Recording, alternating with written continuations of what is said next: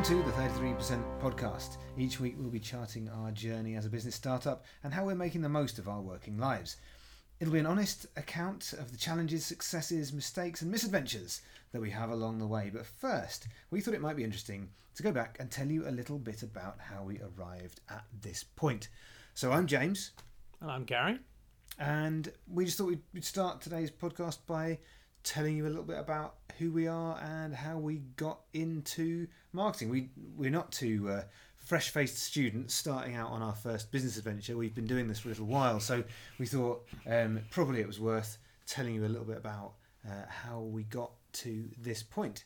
At the time of recording, we are still in the midst of a global pandemic. Just to give a bit of to set the scene, people will probably be listening to this years from now and be thinking back to this time when we're all embracing in the streets again, high-fiving left, right and centre, and all this nonsense has blown over. I don't know how much embracing in the street was going on before the pandemic. No, but we're going to do that now. Because, okay, fair enough. Because when you take something away, you realise how much you wanted to do that. So now strangers will just be hugging left, right and centre. Okay, that seems entirely plausible. Entirely. So we thought it would be interesting, as we're talking to a lot of small businesses about how to make the most of their working lives. We thought it would be interesting to chart the story of how we set up this business and the process we've gone through, because although we've been working in businesses and we've been running businesses for many, many years, it's the first time that we've set up a business. First time we've set up a business together, and the first time that we've set up a business with the knowledge that we already know. A bit like being able to go back in time and have another run at your youth and do a better job of it. Which would certainly be probably make for an even better podcast. And a great Bryan Adams song. Yes, okay. So Gary, you start, shall we? Tell me a little bit about how you got your first job in marketing. How did I get my first job in marketing? Well, that's a good question. I don't know. Almost like you didn't know I was going to ask. Yeah, I know. It's almost like I was surprised by it. My first job in marketing came quite surprising to me. I wasn't intending to go into marketing. I wasn't aimed at that. I was actually working behind the scenes. I was an analyst, and I was working for one of those early .coms, and we were looking after the website. I was probably what you'd now call an e-commerce manager, and I was working behind the scenes, making sure that the site was working effectively, but I wasn't really involved in the marketing side of it. And then got eventually involved with, through my housemate, got involved with a new company that was effectively doing digital marketing using data, and that's really how I eventually got into more of a marketing side of the business, getting involved in everything from how we analysed traffic through the website through to how search worked, how the different sides of those banners that you see online work and things like that. So my direction into marketing was really through an analyst background, but gradually became involved in a marketing business, and as a result started to pick up marketing that way, because I'm not classically trained in marketing, but as many people who are in the marketing industry now, I've sort of fallen into marketing, found it fascinating, and realised that it's one of those very inclusive sectors where people can just learn as they're going along. And I was lucky enough to work with some very clever people who knew a lot more about marketing than me, and learned from them. So that you know, in short form, that's sort of how I moved into the marketing area. How yours, probably you've got more of a traditional marketing experience than I have. Yeah, so I started, I was working in sales, and I wanted to get into marketing, really. I wanted to be, I wanted that combination of the sort of the creative. I was fairly creative, but not quite creative enough to be a designer or kind of an illustrator and those kind of areas. So I wanted to work in marketing. That was my goal. And there was the Discovery store was based in the town that I was living in at the time. Their head office was there, so I sort of set my sights on working there. And I had a couple of interviews with a chap called Jason, who has been a big mentor of mine from way back when. And I went to a number of interviews, did didn't seem to get anywhere, didn't hear back, had another, then suddenly get called out of the blue for another interview, then nothing. And then one day I was at work at my other job, and I got a phone call and saying, can you go to the Merry Hill Shopping Centre, to the Discovery Store, the MD, we've got a new MD at the Discovery Store and he wants to meet you. I'm like, when? This afternoon. I'm at work. Well, if you want the job, you'll go there. And I was like, right, well, I do want the job. So I found a way out of work. Don't do this, kids. But I did leave, and I got in my car and I drove about 2 hours to get to the Merry Hill Centre in Dudley, which is where it is. That's near Birmingham. Yeah. You can I tell mean, from we really we impressive really accent. promised ourselves we wouldn't do the silly voices. I never made that promise. Okay. And I was interviewed in the middle of a very, very busy shop, in the middle of a shopping centre with yapping puppies walking around and flying things flying around my head and everything like that. And this very, very aggressive managing director asked me a lot of questions. Chiefly amongst those was the fact that I had never worked in marketing before, had no real right to apply for a job in marketing at that level, and he wanted to kind of know what I was doing there. In the end, I got so fed up with being messed around that I said, I've done 4 interviews now. I've driven 2 hours to get here today. If you don't want to give me the job, then just don't give me the job. But if you want to give me the job, I'll do it, and I'll do a great job of it. And if you don't like me, you can just fire me. And he said, fine, you can start next week. And that was the end of that. Wow. And it was like the best example of standing up for yourself and not Yep. just like, and I was like, what? I beg your pardon? And he said, fine, that's great, excellent. That's what we were looking for. You didn't realise you didn't realise that's what he wanted. And that's what they wanted. And that was, the Caldwell Group at the time as part of Phones for You, and that was very much the attitude they were trying to encourage in people, was that sort of very ballsy kind of, that very much comes from the top at the Caldwell Group. Yeah, and it was, and I, when I went to work there, I had to put on that kind of, that's not how I am naturally, but you had to kind of behave like that because that's what they wanted to see. And from that came a huge number of opportunities. I started a job with no experience, and after a couple of weeks, my marketing manager he went off sick, never came back, and I was given the responsibility of looking after 50 stores with me and a graphic designer. And I was very lucky that I mentioned this Jason, who was working in a separate part, the direct part of the business, but he was very much a mentor to me and helped me understand a lot about marketing. Chiefly amongst that, something he always said, which is that it's not rocket science. Don't panic, you can figure it out. And that's what I did for the best part of 3 years. Is I figured out what it was I was supposed to be doing and learn as I went along.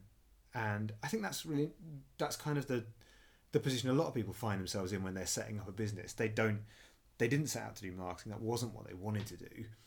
They just sort of realised they've got to do it, and now you've got to be self-taught. You've got to figure out how you can do it. And back then there weren't the resources that there are today. There wasn't you couldn't just go on YouTube and look at instructions for how to do something. That just wasn't out there. So you had to rely on other people. No, it was the very early days of the internet. Very early days. Yeah. So I think that's it was challenging, but I love it. I love marketing. I love.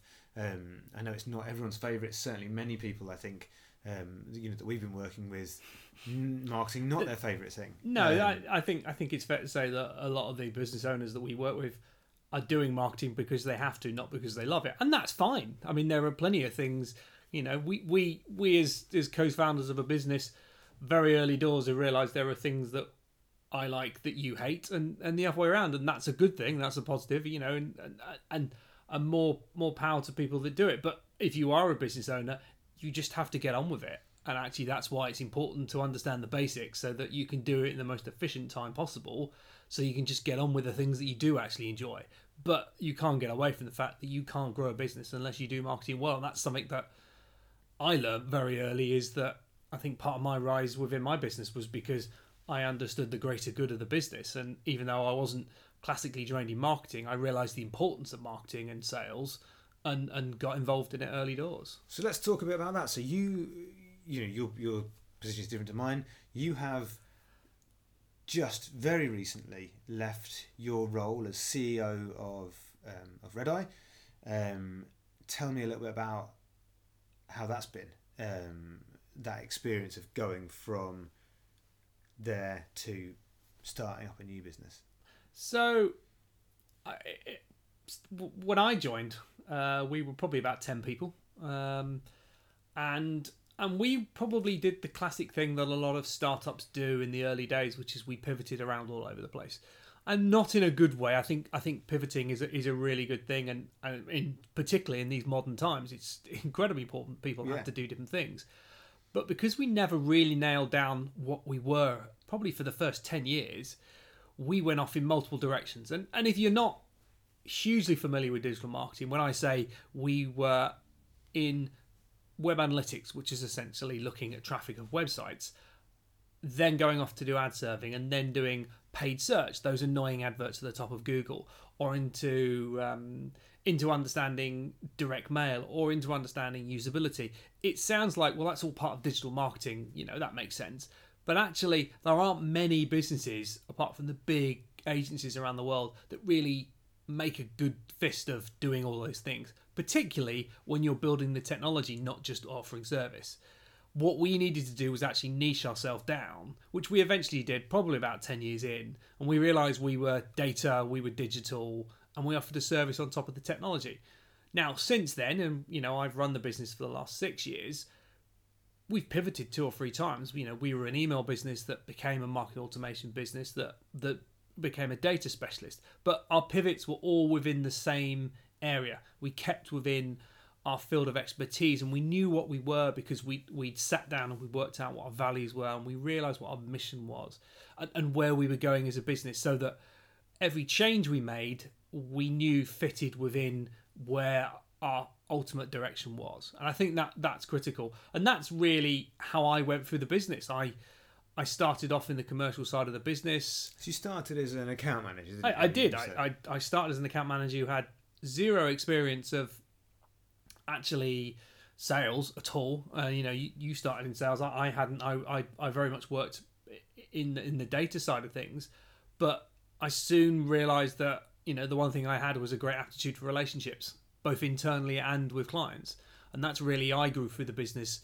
I grew the commercial side of the business, worked with my old housemate who was my boss for a long period of time, and we grew the account management function and the client services teams to offer both relationships with the client, but also added value and consultancy. And that's where a big period of my time was essentially working on site at brands like hotels.com and part of Expedia, with JD Sports and with Skype and people like that, and actually working on site to help them work out what was wrong with their marketing, how to improve their marketing, and ultimately increase their sales.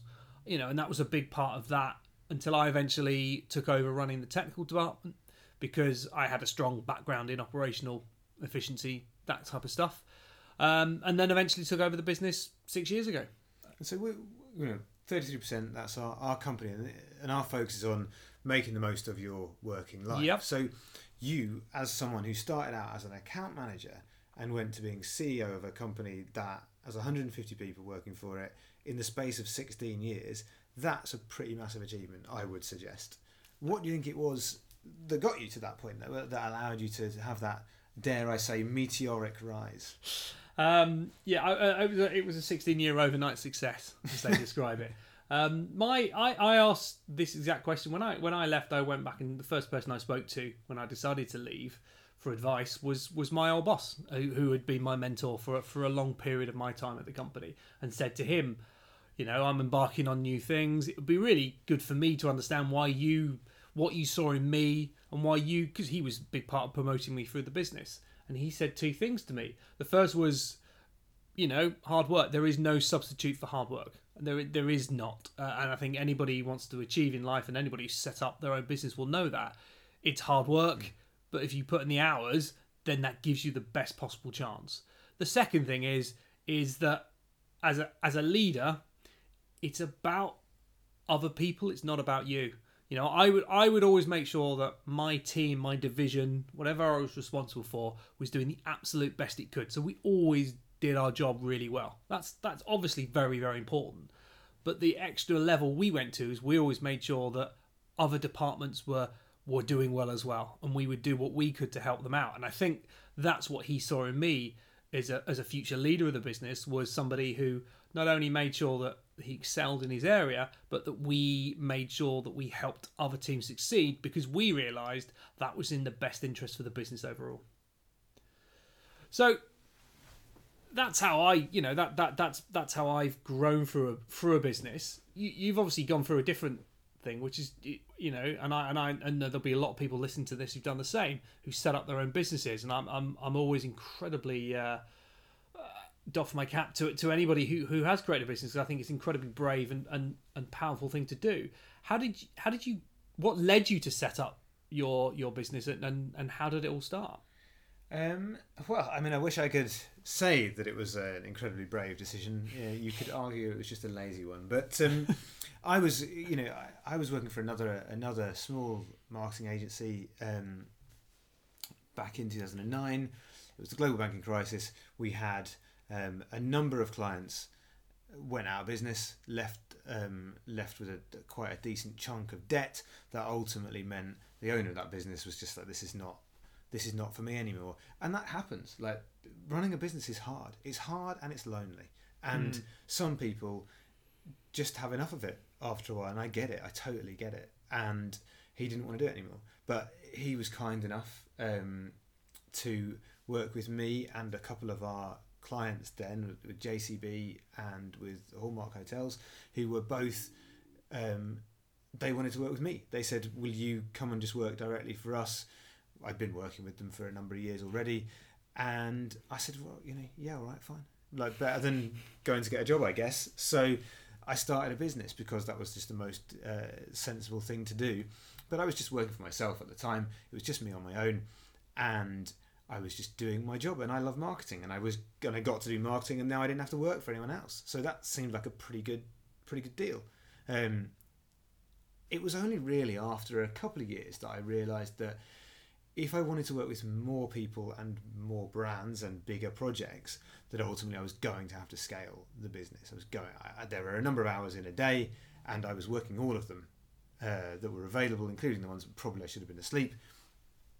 And so I realised that if I don't employ somebody else and get some support, one, I'm going to just die, and two, I'm never going to make any more money. And that was, I can't tell you which one of those was more important, but but ultimately that's what we did. So that's when I guess we became a proper agency. I took an office, started employing some people, and started to grow into what Cunning Plan is now, which is an actual, a real agency, I suppose. Do you think that's the point where the business became what you'd recommend to other people in terms of knowing what it was and where it wanted to go? Well, not really, no. I mean, I think that's something you touched on earlier about kind of niching and finding your direction and things like that. And I would say that one of the challenges of starting a business, and I think that this is probably a position a lot of people will find themselves in now, because people might have been furloughed, people might have started a business because they didn't have another job, they might have tried something out, whilst they were off, or been made redundant and are just trying something new, and then now they're thinking, is this something that I can keep doing forever? I don't really know. I thought 6 months maybe I'll do this for, then I'll go and get a job, and that was 11 years ago. So you realise it just happens, time goes by. But what I didn't do at the start, which is the thing I sort of recommend now, and that's what our our first course is really all about, is setting that goal, that desire, that what success looks like right from the very beginning, so that you know what you're trying to achieve. Because in truth, I guess I would probably meandered for a number of years because I didn't really know if I was succeeding or not. I look back now and I probably was, but I didn't feel like I was. I felt like I was constantly not achieving what I needed to be achieving, and always looking for what's next and where that is. And part of that's because I didn't have that plan. I didn't have a goal at the beginning. And it was really when we got to sort of 6 or 7 people that it became apparent that one of the issues was not having that, not really cementing our why or our kind of what those values were.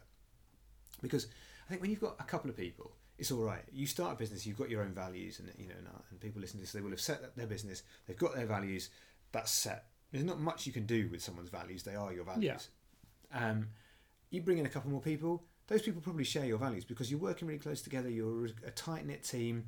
That's what you're doing. There's kind of no getting around it.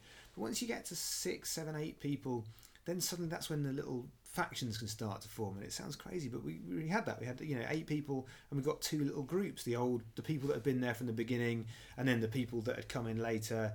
And you start forming these little niches that keep bumping into each other. Not a good niche, a bad niche. And that was when I realised, no, we needed to stop. We had to take a step back. And I worked with a guy called Paul, who did a lot of work from the HR side of things, and he helped me work with the team to cement those values and to really understand not just what were my values, but what were the values of the team, and what were the things that we all cared about, and what did our clients want, and what type of work do we want to be doing.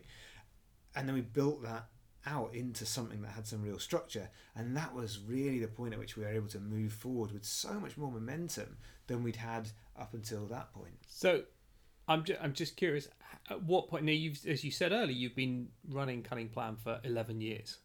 What stage was this, the point that you just described, which was really the point where you finally knew what it is you wanted to do?